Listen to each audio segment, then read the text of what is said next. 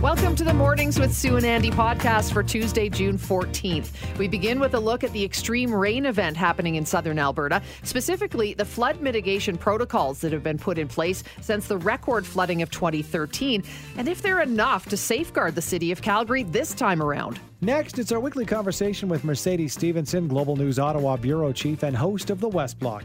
This week, Mercedes brings us details on the sentencing of the man who took the lives of 10 innocent people in that deadly van attack in Toronto back in 2018. Next, we hear about a local success story making a difference to Calgarians in need. We speak with Karen Ramchuk, President and CEO of the Women in Need Society, for a look at their retail operations and how they're marking 30 years of giving back to the community. And finally, from the latest in the world of gaming to a new app that lets you virtually shop for shoes.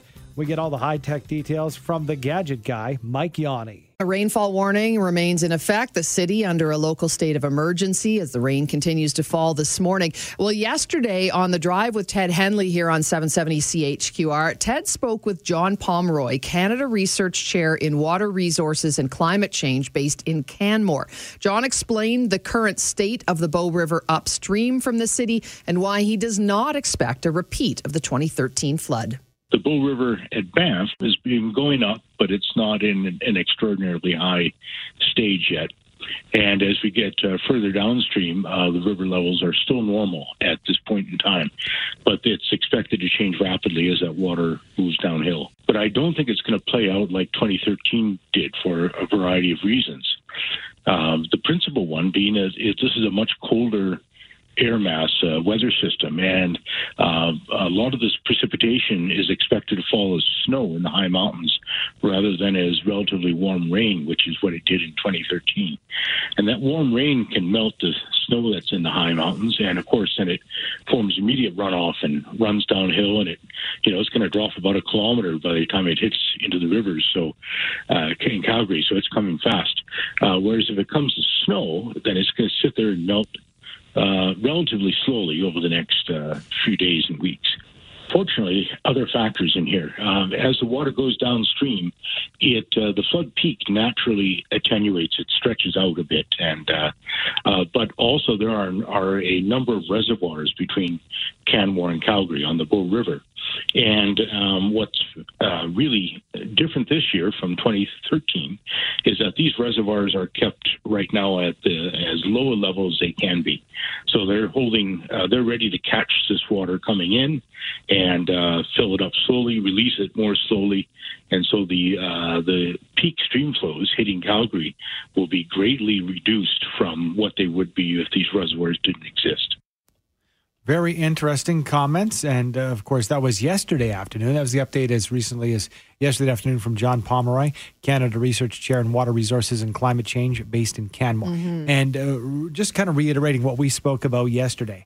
Rainfall in the city, that, does not help the cause, but we are talking about what is happening to the west and that runoff. And the good example I'd like to revisit is in 2005. We had about 100 millimeters more in the month of June rainfall than we did in 2013. But it wasn't the banks. It wasn't what is coming our way. So that's what we're looking at.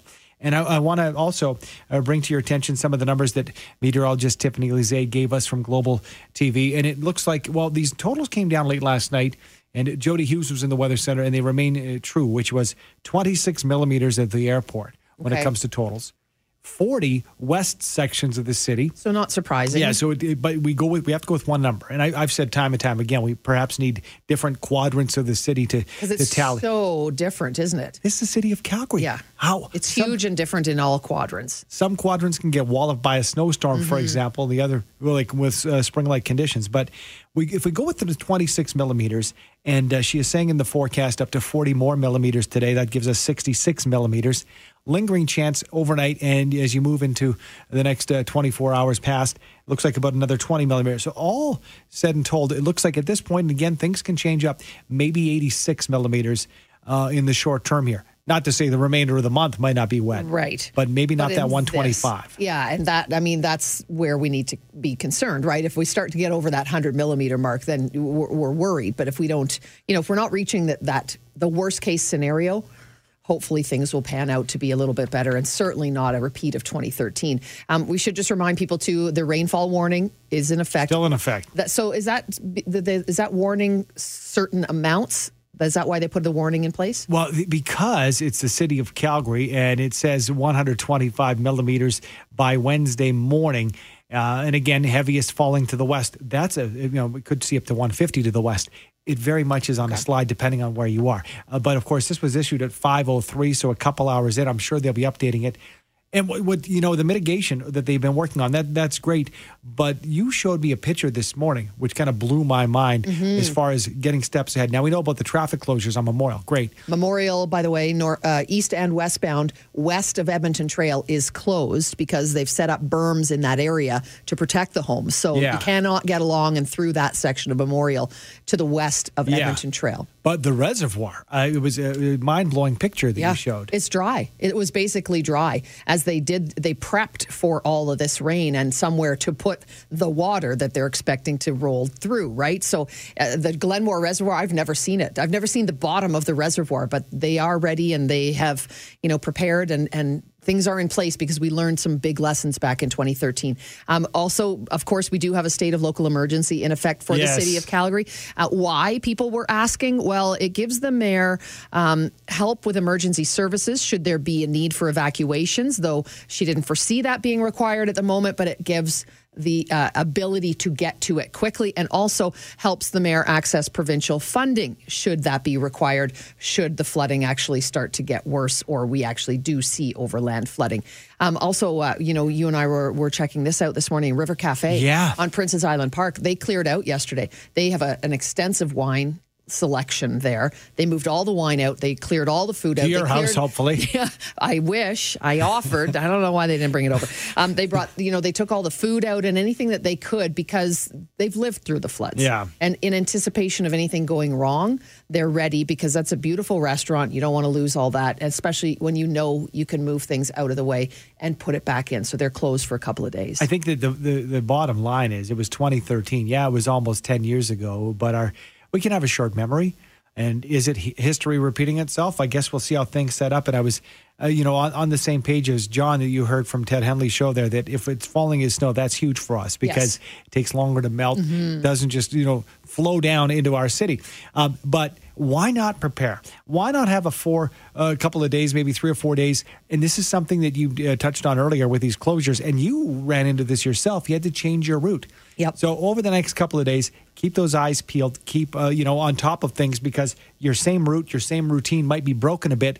But let's do what we can to prevent a repeat performance from 2013 if we can. Please, please, please. I was talking to Leslie Horton from Global Television last night, and she lives down in Bowness, and they're watching the river very, very closely in that area, as you can imagine. So, in High River, a lot of people are sort of, really on edge and maybe a little PTSD happening there because it was so extreme for them in 2013, and they're seeing really high levels down that way as well. So everybody's on the watch, on the lookout, and hoping that we don't see a repeat, and hopefully we will not see those extremes again. Yep, got a great text in as well here. It says, please advise drivers to turn on their headlights so their taillights can be seen in the spray. Yeah, visibility not ideal. Also, watch for pedestrians running out to try and get out of the rain. I get that. Watch also when you try to watch your speed because I may have splashed somebody in a parking lot. Andy. You don't know. I'm sorry. You do that on purpose sometimes too. What happens is, this is important to know when it comes to driving. I know you might call me a jerk. You don't know how deep those puddles are either. And so be careful with the vehicle thinking, the water looks shallow enough for me until your vehicle gets stuck. So it's not to cause concern.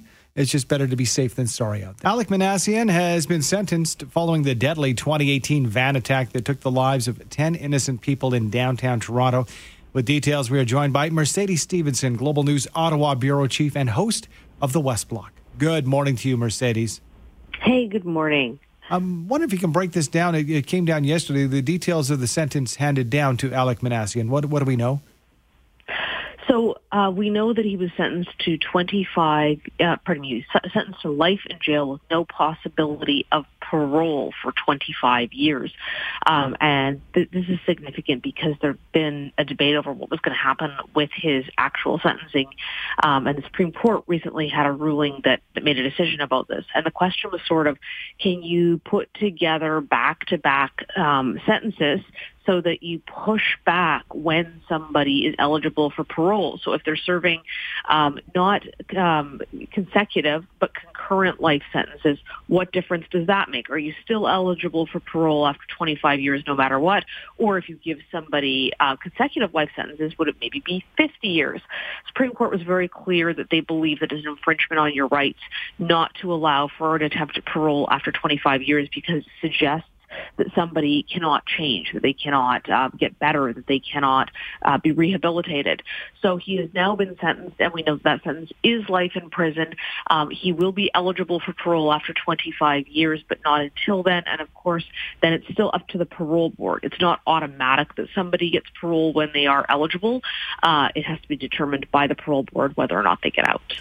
It's just been a horrific case to listen to, especially of the last couple of days during this sentencing, to listen to the people who have suffered through it, not just the people who were hit, Mercedes, by the van that he drove down a Toronto street, but the first, people who were on site to try and help those that were victims. It's just been horrific to listen to. Was there any response from the I don't even want to say his name, but from the man who has now been held responsible for this attack?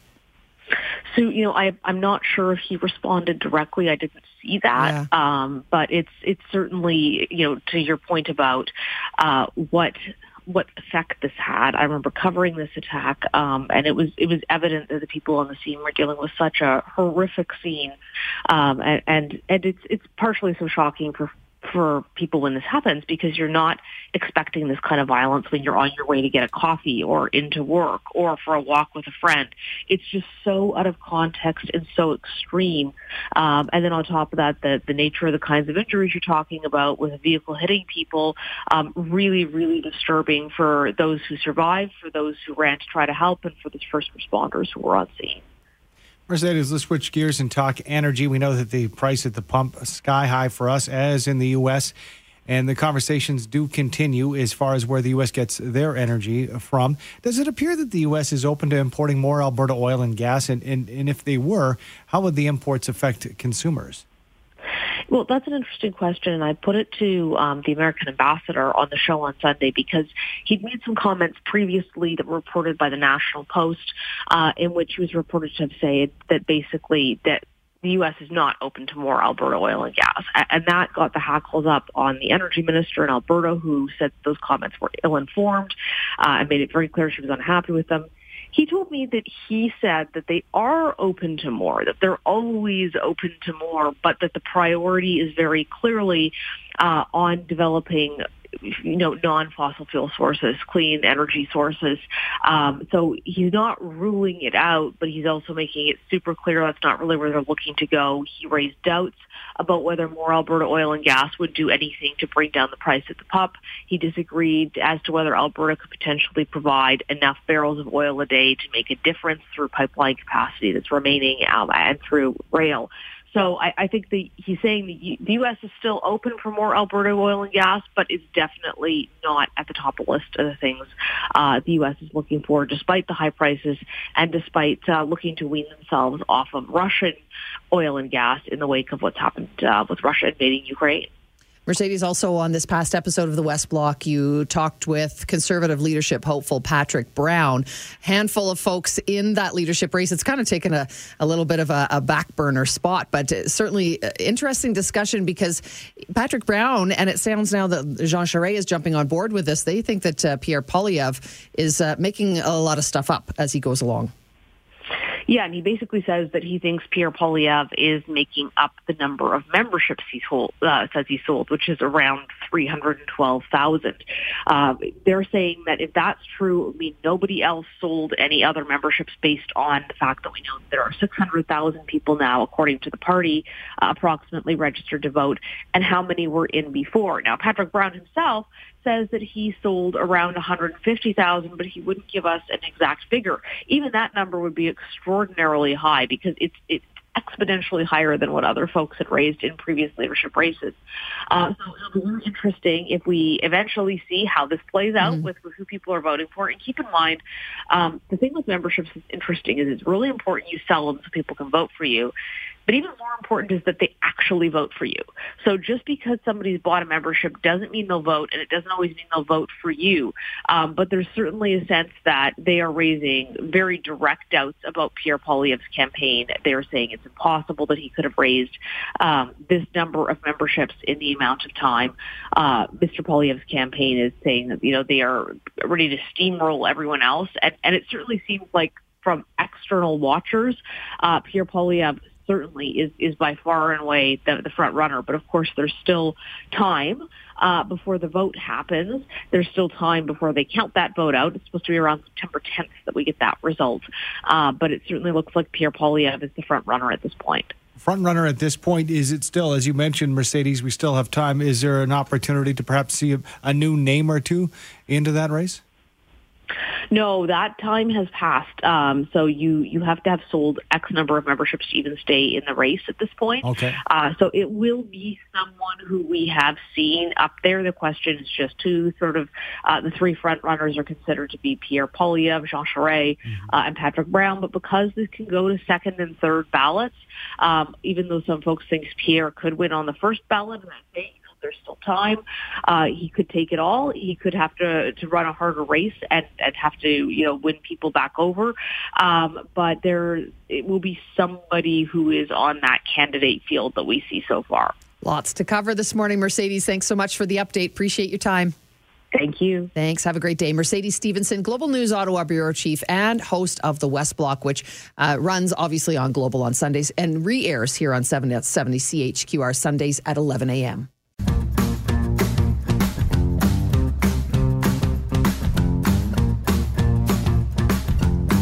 Women in Need Society has diverted 4.1 million pounds of clothing, household items, and furniture from Calgary landfills, all while helping women around the city. And the need is greater than ever. To get the details on what WINS does, we're joined this morning by the president and CEO, Karen Ramchuk. Hi, Karen.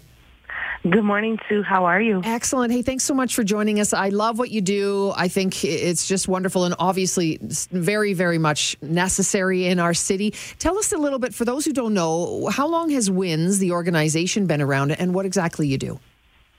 So this is WINS' 30th year in Calgary. We're really happy to be celebrating our 30th anniversary. And what WINS does is we run thrift stores, and the revenue from those thrift stores pay for our community programs, which help women and their families in the battle against poverty and other crises. You know, Karen, I've driven by. There's a WINS store right by my house. I was saying to Sue off microphone here, I think they have 2 or 3 stores. No, that's not the case. You folks cover the city. Tell us about the WINS that we can, support, and also the More store, if you can break those things down for us. Absolutely. We have 6 family thrift stores across the city. And when you shop our stores, those revenues go directly to pay for our teams, which help the women directly in crisis. And then in 2020, through COVID, we looked at our environmental footprint and knew we wanted to do more.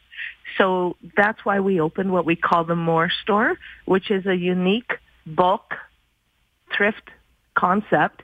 It's the first in our city of its kind, where all items are sold for $1 or less, and the more you buy, the lower your price goes.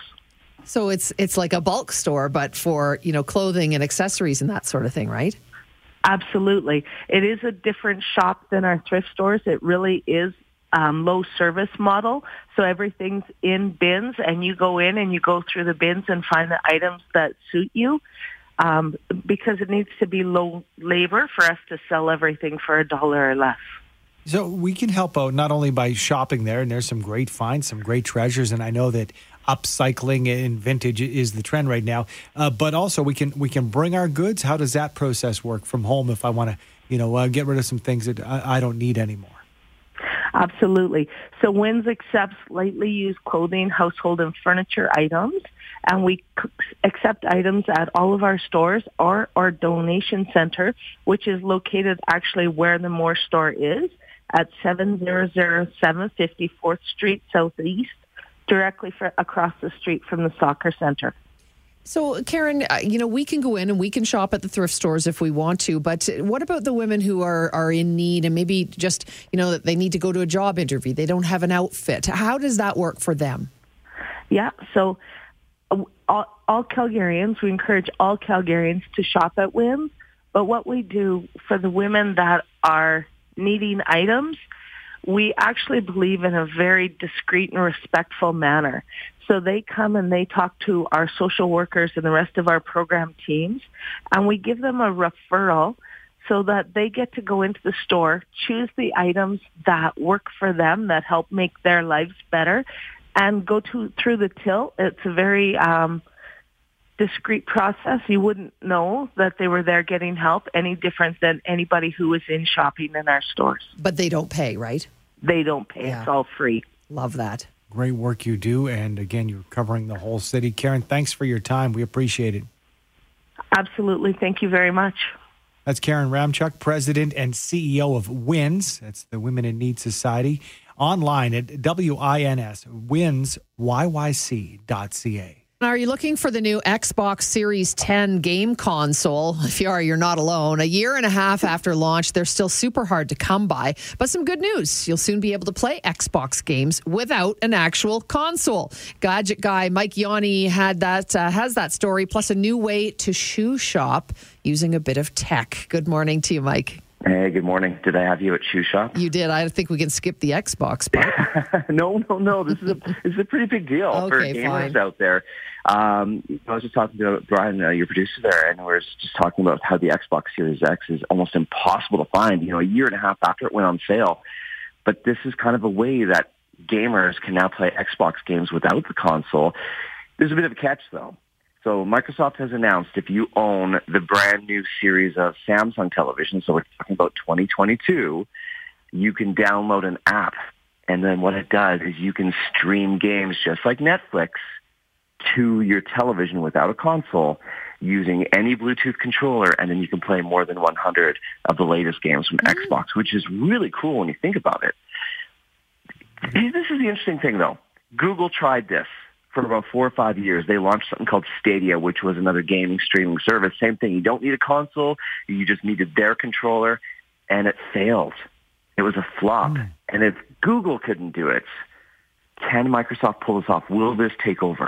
It'll be interesting to see how this works. Yeah, I think it's just one more opportunity to market. I think about remember when Apple teamed up with U2 and they downloaded every U2 album.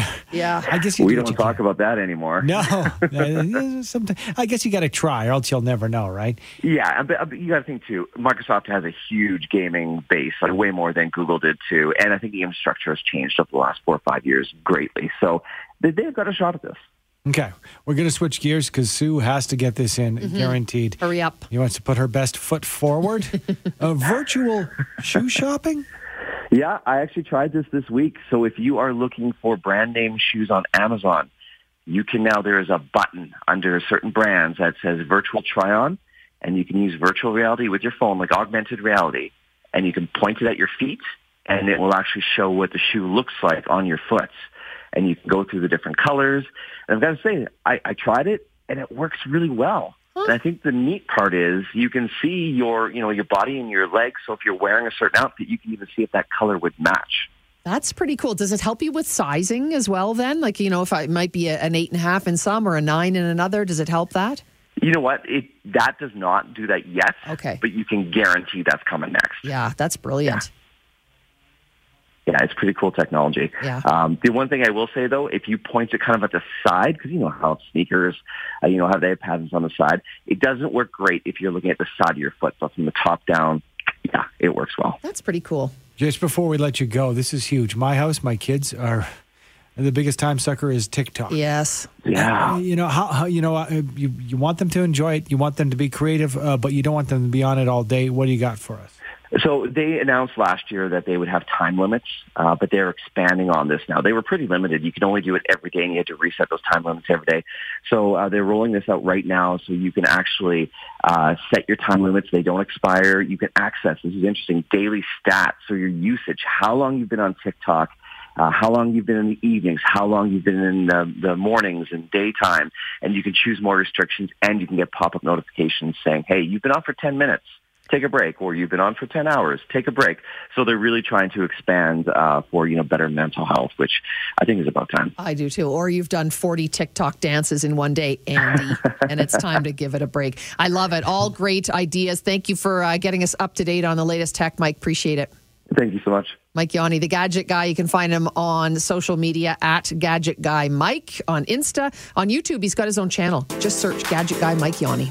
Thanks for downloading and listening to the podcast. Don't forget to subscribe, rate, and review for free at Apple Podcast, Google Play, or wherever you find your podcasts. And tune in to Mornings with Sue and Andy from 5:30 to 9 every weekday morning on 770 CHQR.